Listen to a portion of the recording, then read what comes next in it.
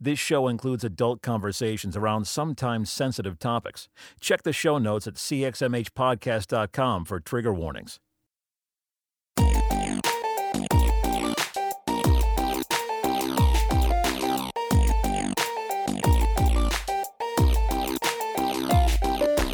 You're listening to the CXMH Podcast with Robert Vore and Steve Austin. CXMH is a podcast at the intersection of faith and mental health.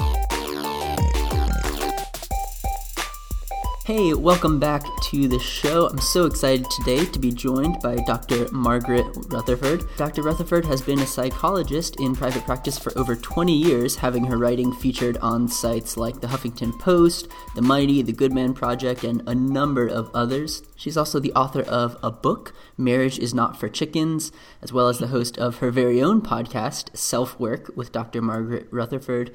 Dr. Rutherford, how are you doing this morning? I'm doing great, and please feel free to call me Margaret. That's just great. I don't know. I might not answer if you called me Dr. Rutherford. Fair enough.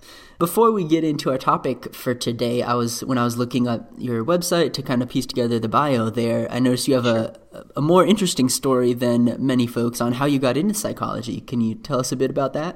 Sure, I'd be delighted to. I was a professional vocalist in my 20s. I sang jingles during the day in the Dallas studios and then jazz at night. I tried rock and roll. I was a terrible rock and roll singer. But the profession of being a professional vocalist it didn't really suit me. So I started looking around for something else to do and had a bass player come sub on the job. And he told me about something called music therapy that he was studying at SMU. The next year, went to SMU. I put down all the savings I had in the world and went to SMU and started on my journey. After that, I did an internship at a psychiatric hospital and thought, oh, no, this is what I want to do. So I'd already been in therapy myself for different issues and enjoyed it and believed in it. And so I got my PhD from the University of Texas Southwestern Medical School. So I went from a nightclub singer to clinical psychologist in about 8 years. That's incredible. Yeah. So what is it that you do now most of the time? I've been in private practice since 1993. When we first moved here to Arkansas, I did several different things. I worked in the community psychological center, the regional center. I worked in a school. I ran a geriatric group. I kind of did anything I could to get known around the area. And then I've been in solo private practice since about 95. That's all I've been doing. And I love it. I have not burned out. I saw my first patient in 1988 in graduate school, and I hope I did no harm. And I've just loved the profession. It is exciting to see people discover things about themselves, to heal from trauma that they've had in the past, to watch them try to create a better, more productive life for themselves. And it's an honor to try to help people. Yeah. So I guess the way that we came to you being on the show today is I happened to be scrolling through my Facebook feed a couple weeks back, and I saw a live video from The Mighty on seasonal affective disorder, which is something that I'd been thinking, hey, we should talk about on the show anyway, sure, because I know that people are interested in it. It's that kind of time of year, as well as me being interested in it from a counseling standpoint. So can you give us a brief overview? I mean, I know that we'll touch on a bunch of different aspects of it, but what is seasonal affective disorder for people who've never heard of it? Well, it is a kind of depression or a subtype of depression that occurs more in a cyclical form. And it's generally speaking, probably about 85 to 90% of the people who will report seasonal affective disorder say they begin getting depressed when the days get shorter and weather gets colder. Generally speaking, that's around October-ish.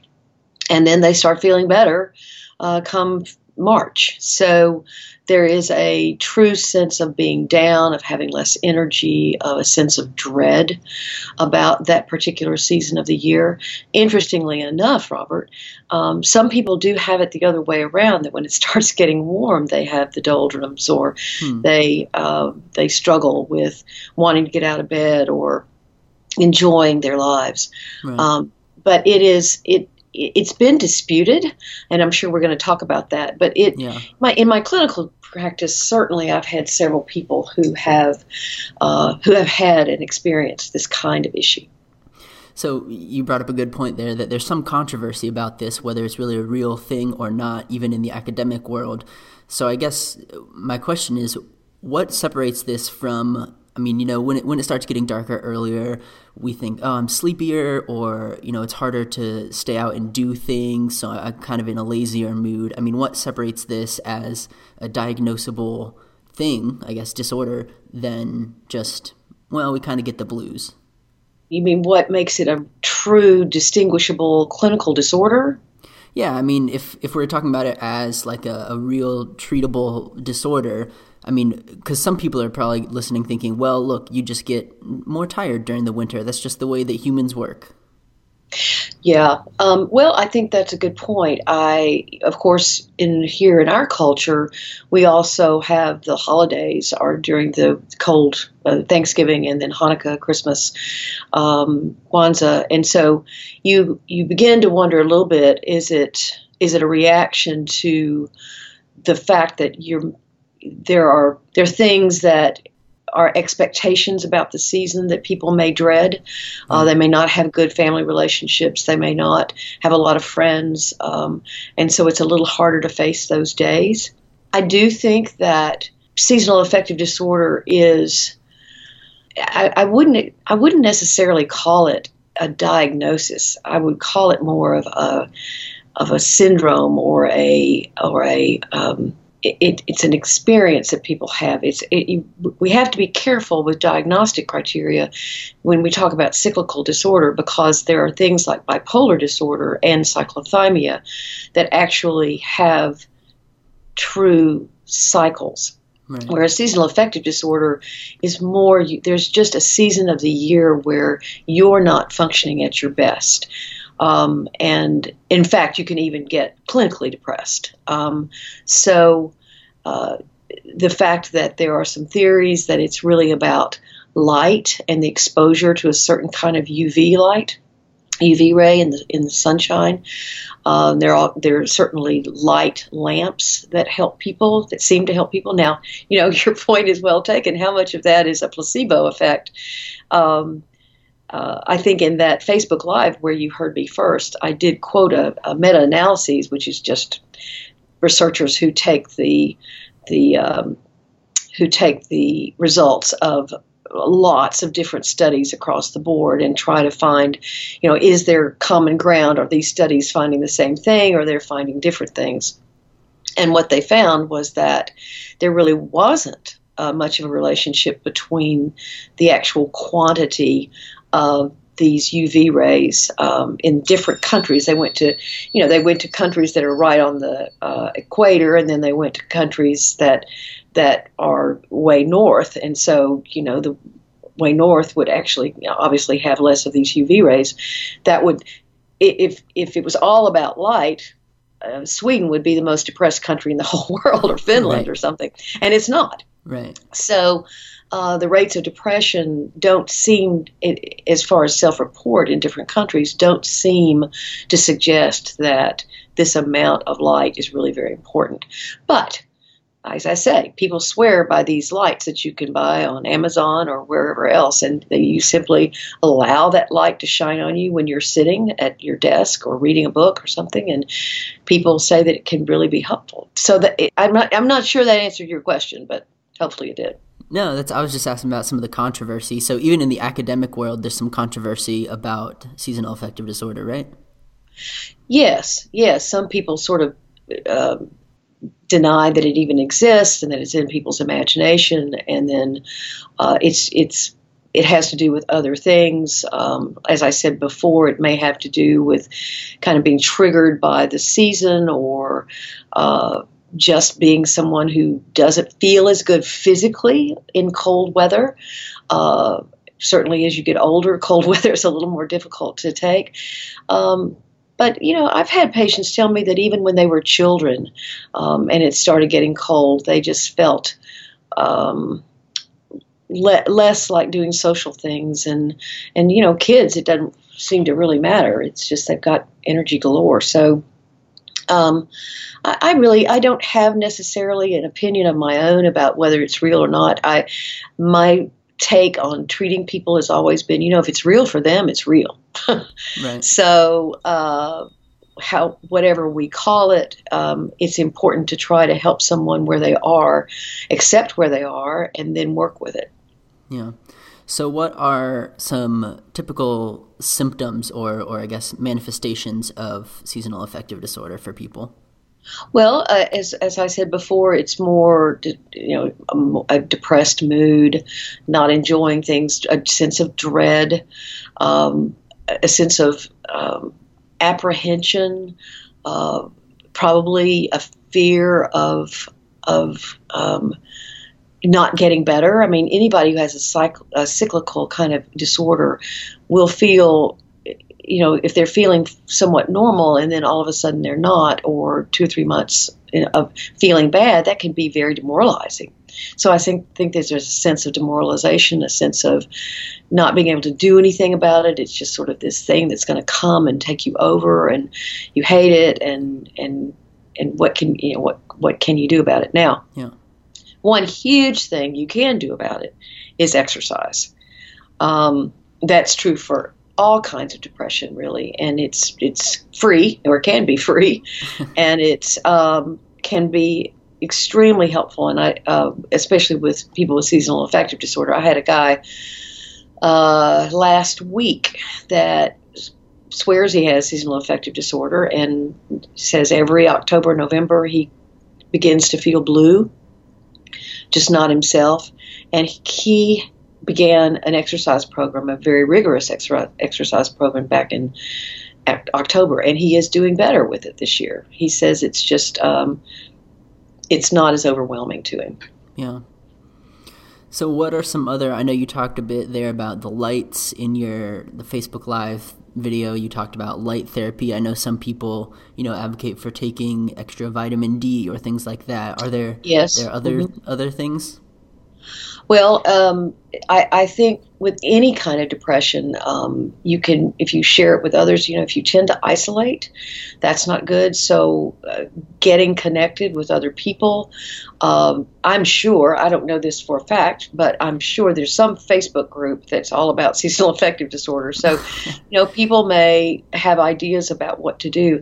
I don't, although we did the mighty Facebook Live on it, and I was thrilled that so many people did talk about what they experienced. I do think that it's an important thing to think about, but I also think that something you can do about it is wonder, okay, how much of this has to do with my friends, my family, the expectations I put on myself during the holidays, the loneliness I may feel, the sense of detachment I may feel, really looking a little deeper into it to see if it's more than a reaction to shorter days and less sunlight.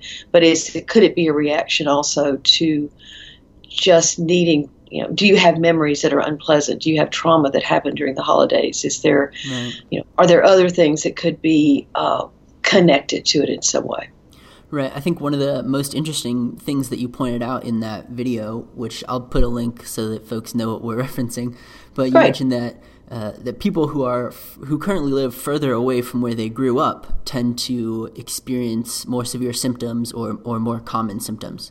That's right. Isn't that interesting? Yeah. There was one study that showed that, and I thought that was fascinating. It's almost as if you accommodate to wherever you live. When you're a child growing up, if you grow up in New York City, the cold isn't going to bother you probably, maybe as much. But if you live in a whole nother state or a whole nother country that has a completely different seasonal component, then it can they have found that there tends to be more seasonal affective disorder. Yeah. There are plenty of people here in Arkansas, for example, who say, I could never live out in California. There are no seasons. And so one wonders, my son is out there now, and I often ask him, how are you doing with, just constant 72-degree sunshine? Of course, right now they're having awful fires there, but, he seems to be okay. But I'm sure there's some people that would really long for the seasons as they experience them as a child. Yeah. I think you also mentioned in there that women tend to experience more symptoms than men, or experience seasonal affective disorder more than men.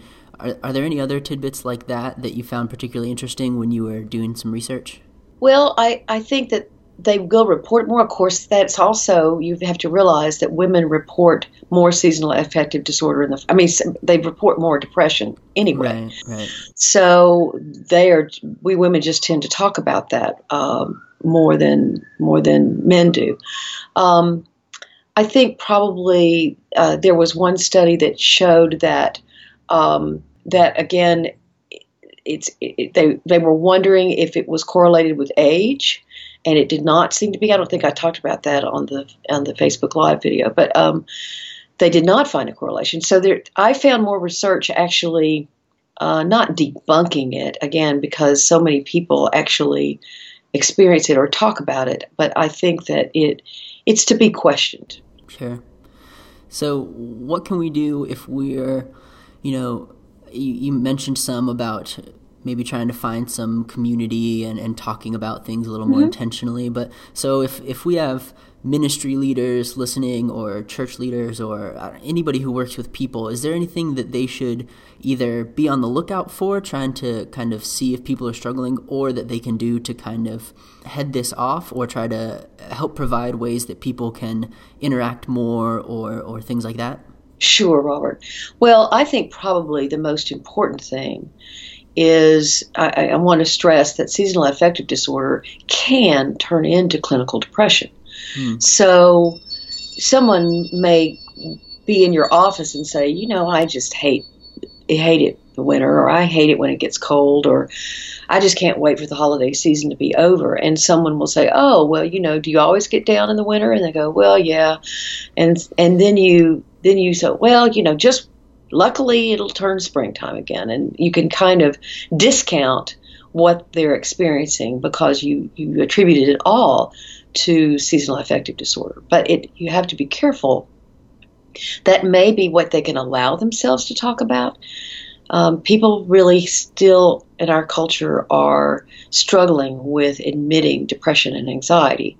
And so someone may be, especially a man, would be far more able to tell you, oh yeah, man, my bones ache in the winter and I just hate it. And what he really may be trying to suggest to you is that he struggles with depression.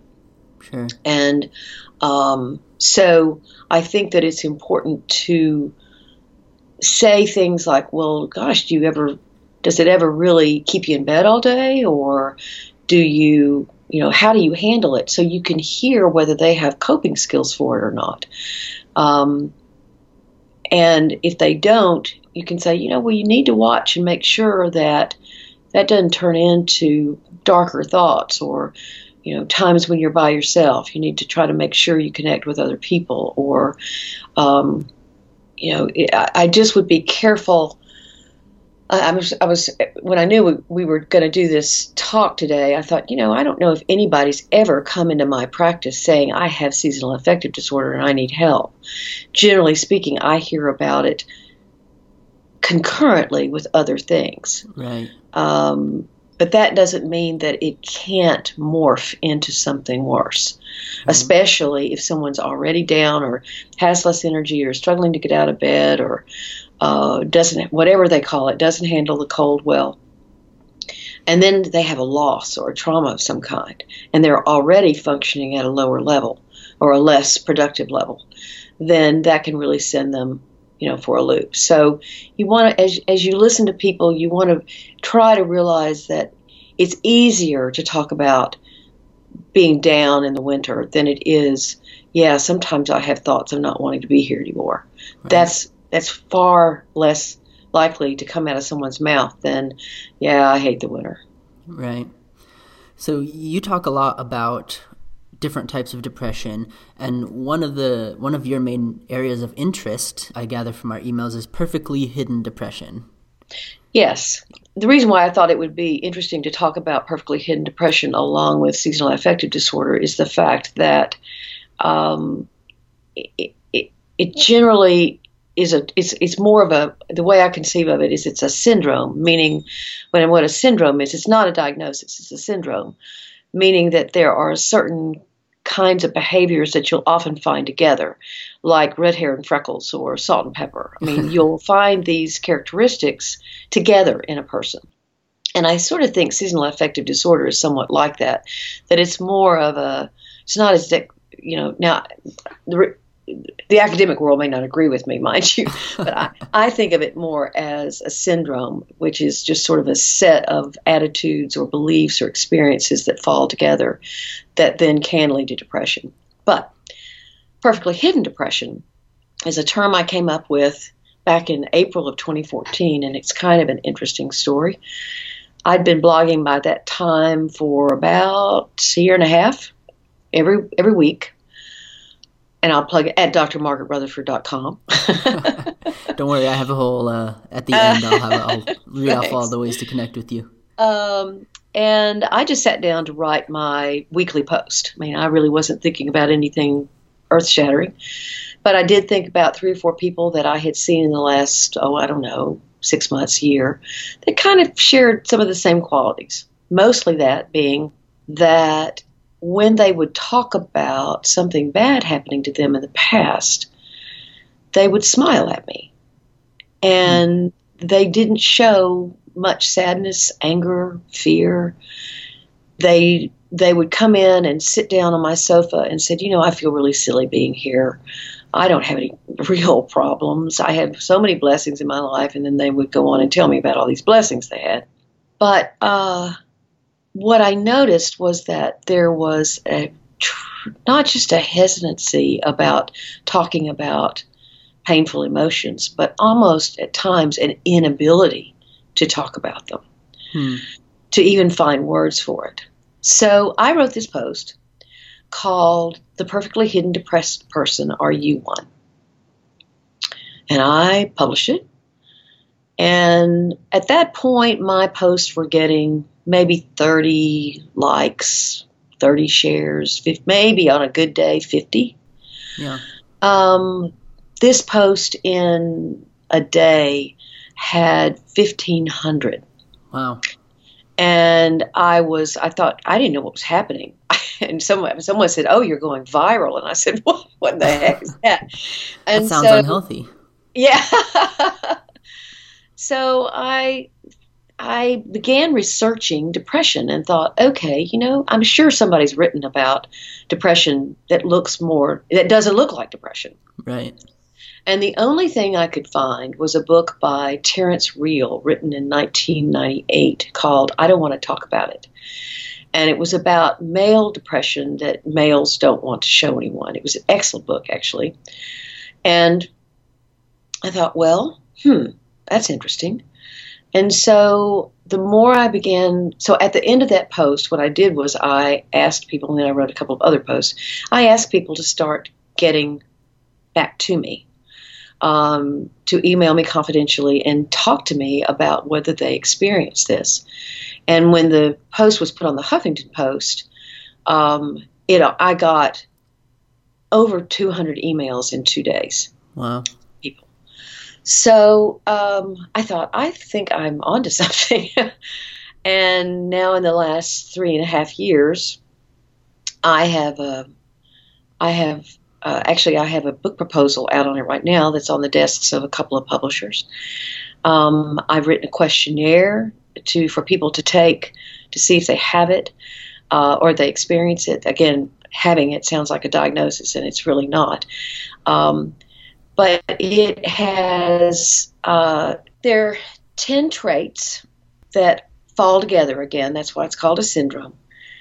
Perfectionism with a constant critical voice, heightened or excessive sense of responsibility. These are the people that always have their hands up in the air saying, okay, I'll do it. Yeah, I'll do it. I'll volunteer for that. Difficulty with accepting and expressing painful emotion. And literally, I mean, sometimes they stumble when they talk. They can't find the words to express pain. I should say something about the first one, too. When I say perfectionism with a constant critical voice, what I mean is it's not a pathological thing to be perfectionistic necessarily. But when you're perfectionistic and nothing you do meets your expectations well enough, you can always find fault with it. Even when someone, everyone else says, wow, this is incredible. You go, yeah, but. So that's what I mean. Mm-hmm. Okay, number 4 is worry and the need for control over your environment. Lots and lots and lots of control. And you worry if you don't have it. You worry that you need to find a way to get it. You need to, if you don't worry, things will get out of control, that kind of thing. The 5th is intense focus on tasks, using accomplishment as a way to feel valuable. These are people who don't do well on vacation. They find it difficult to relax. They find it difficult to say good things about themselves as a person that doesn't include what they have accomplished or what they do. And so I had a woman yesterday, we were talking about this, and she said, I've forgotten the term she used, but it's basically, she said, I'm not a beer, I'm a doer. I don't know how to be. I only know how to do. The 6th is active concern about the well-being of others while not allowing anyone into their inner world. These are people who are very sincerely giving, very sincerely interested in other people. They give all the time. They volunteer. They're the guy who is heading up the Christmas drive at work. She's the woman who is the head of the PTA and started some sort of group for disabled children. I mean, these people care, but they don't let anybody into their world. They don't want anyone to know how they really function. So this is a person who's a friend to everybody, but when you really stop and think about it, nobody knows her very well. The 7th is trouble with acknowledging hurt or abuse from the past or the present and discounts it. One of my most dramatic examples was, again, one of these people I had written about back in April of 2014, and she was sitting there one day and she said, in the first session when you asked me about sexual abuse, and I said, yes. She said, well, I don't really think this is important, but I was raped the week before I was in college, and I never told anybody. And she had this smile on her face, and proceeded, after I asked, to tell me more about the details, which I won't go into at the moment. But it had a dramatic effect on her, but she had used compartmentalization, which is the ability to just put something in an emotional box and stick it in the back of your closet. She had used that far too well. There are accompanying mental health issues involving control or escape from anxiety, things like obsessive-compulsive disorder, things like eating disorders, things like substance abuse disorders. You often will find these with perfectly hidden depression. And there are 2 more. A strong belief in counting your blessings as the foundation of well-being. Actually, since this is a podcast geared toward the ministry, this is a huge one for many people who are very spiritual and religious and who struggle with PhD, perfectly hidden depression. I was going to say, I was looking at the first post that you were referencing where you first wrote about it, and one of the bold things that really stuck out to me, it says, you can have blessings in your life and feel their weight. Just because you're admitting that doesn't mean you're not grateful for those. I think that's so true for folks listening. Right. And it's wonderful to count your blessings. I want people to walk around in the side of the glass that's half full. Those are going to be happy, productive people. But I have worked with so many people who think that it's weak or there's something wrong with connecting with pain, connecting with things that aren't so hot. I mean, I have a wonderful practice. I see lots of patients. There are people who are in my business that don't have many patients and they worry about money. You know, one of my blessings is having a nice full practice. On the other side of that, I work really hard and I get really tired. So, you know, can I ever talk about being tired because I'm supposed to be glad I have patients not calling? Yeah, I can. And when I got pregnant, I had IVF and I had to work 3.5 years. And I was so glad I was pregnant. Talk about a huge blessing. And one time I went to my OBGYN and he said, I was talking about my feet hurting. And he said, well, you can't talk about that. You tried so hard to get pregnant. I said, oh, yes, I can. I can talk about my feet hurting. Right. So, yes, it's important to count your blessings. But in my book, you're not being psychologically healthy when you then use them as a way to say, so I should not concentrate at all or focus at all on the things that hurt. Right. And then the very last thing, intimate relationships may be difficult, but are accompanied by professional success. And what I mean by that is, again, these people are typically very, very successful people professionally. They do well with structure. They're perfectionists. We all want a perfectionist working for us.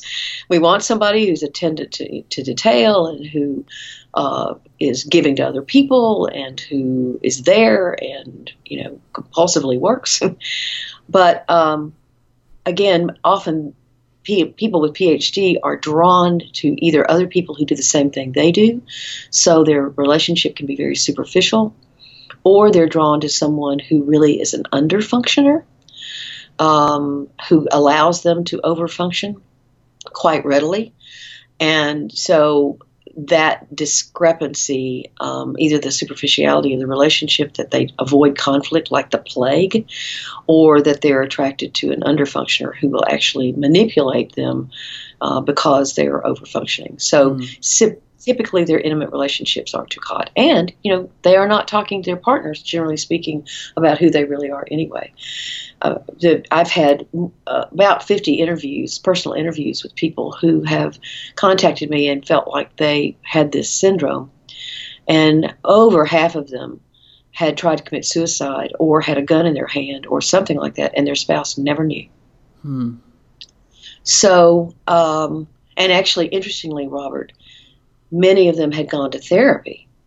This is something for the ministers to know who are listening. Yeah. Many people had gone to therapy and they were diagnosed with anxiety or exhaustion or overwork, right, or you just need to relax, rather than people asking the questions that they should.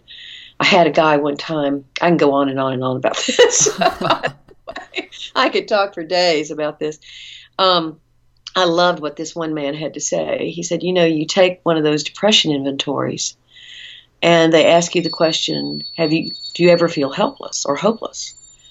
And he said, of course I'd say no to that. I'm not going to let anybody know I feel hopeless. Right. But if the question were, if you felt hopeless, would you tell anybody? And the answer would still be no. But right. That would reveal what's wrong. That would reveal perfectly hidden depression. So since you mentioned it there, what's interesting to me, I'm looking through the questionnaire that you've made for, you know, how to tell if maybe you have this. And, you know, do you struggle with confiding in others about real life difficulties and problems? Do you obsess about things looking perfect? Do you avoid talking to people about feelings? Do you have trouble admitting when you're overwhelmed? Do you push yourself to get the job done regardless of the cost to you? Do you respond to the needs of your friends even when it shortchanges your own? On and on and on. And mostly what I'm thinking, being in kind of the overlap that we are, this sounds like 90% of people I've ever met that work in ministry. Really? Of like just pushing and thinking, hey, I mean, as we mentioned, you know, even when things hurt, I have to put on a good front because I have to be thankful, or, you know, I have to be always helping other people regardless of the cost to me. Sure. So I'm wondering if you have any tips on, you know, if we know somebody who, I guess, how can you know if someone is just a really hard worker, like you said. People will say, well, I thought that I was, overworked and I just needed a break or something like that, versus something like this where it could be something a little more serious? Well, my first thought is this, that the fact that they're talking to you about being a little down yeah. would perhaps suggest that they don't necessarily fit this criteria, because they're admitting to you that they are struggling a bit. Generally speaking, again, now, of course, people are going to be on the spectrum about this, just like everything else. But generally speaking, these are people who don't typically do that. I've had people reach out to me and say, this is my wife or this is my husband. I think you probably have to be up pretty close and personal to someone to know whether they struggle with perfectly hidden depression, because they're expert hiders. One of the areas that I've done a lot of reading in, or actually I'm still researching, is in perfectionism. There's a great body of research, a good deal of research on perfectionism. And of course, Brene Brown's books have been wonderful. Mm-hmm. But if only Steve was here, because my co-host, he loves Brene Brown. I mean, I do as well. Yeah. But, yeah, she's hit the nail on the head with shame and vulnerability and imperfection. But one of the things that there's a guy named Gordon Flett up in Canada who talked about, the perfectionists are incredibly good at keeping this persona of everything being okay, and doing it all the time. And I can't remember the quote exactly. It's something like, only if you have dealt with perfectionism yourself or someone you love has, can you have any idea of the potential for damage that perfectionism can do. And there are now studies coming out that, for example, there were some studies about suicide in Alaska, and their suicide rate's pretty high. And they looked at teenagers, and the parents, I think about 70% of the parents of those teenagers who killed themselves said that they had extremely high expectations of themselves. There's a tragic case, and I can't say the name, but it's up in the Northeast because it's in litigation. But this, I've talked with the mother. She actually quoted some of my work. And her son was an extremely successful high school kid, well-liked, into sports, really smart, going to go to a great college, was a senior, and yet would be suicidal at night. Never told his parents. He did tell one peer, and that peer emailed the counseling center at the high school. The counselor did call the young man in. He said, "Oh, I'm not depressed." And the guy said, "Well, I just thought it was kind of an unusual email, and you're out there yakking it up with your friends at lunch. I see you over there. Well, I'm glad to hear you're not depressed." Right. 3 weeks later, he hung himself. So, and this is happening a lot. The new book, What Made Maddie Run, is about a Penn State student who committed suicide, and she had tried to talk to her parents, and they actually had gotten her help, but no one was seeing the extent of her depression because she was so active. Right. And it's a great book to pick up and try to establish this idea that, there are two criteria. I know you're studying this right now, Robert. Good for you. Mm-hmm. There are two major criteria that psychologists and mental health clinicians say have to be met to diagnose depression, and that's depressed mood and anhedonia, which means the lack of pleasure in previously pleasurable things. Right.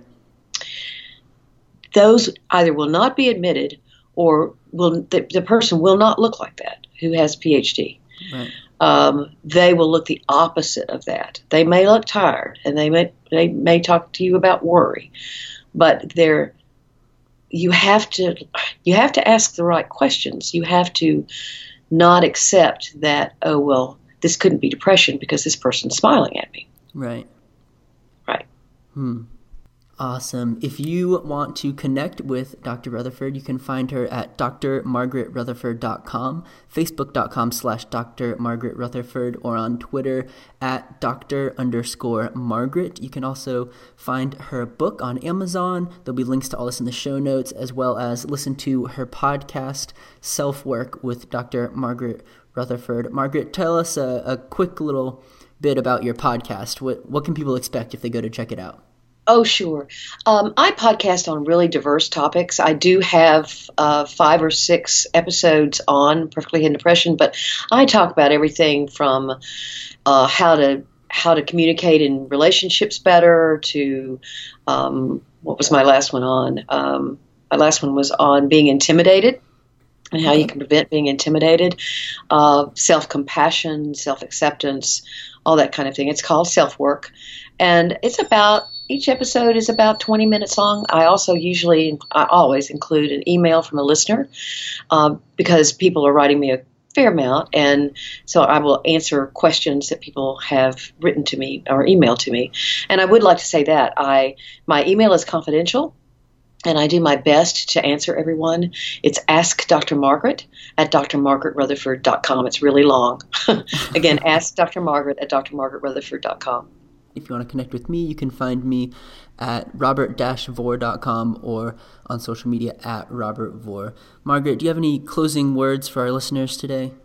Well, again, I appreciate you asking me so much, Robert, to be on today. I have had ministers as patients, and I always find them, or at least at this point, the people that I have seen have been very curious and dedicated to the idea of trying to understand mental health issues more.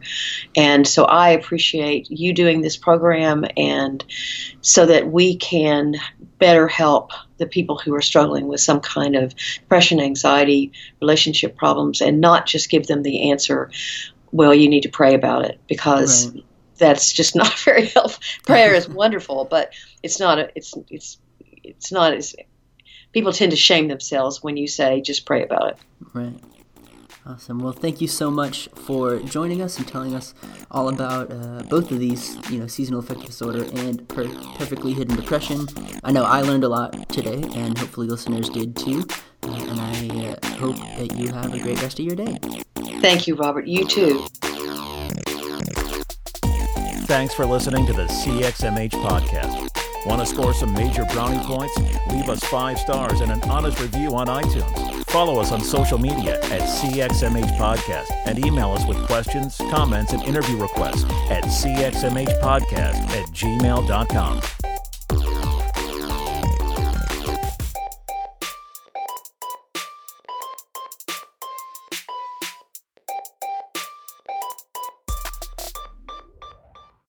A final note. If you're in a dark place today, struggling with suicidal thoughts, you are not alone.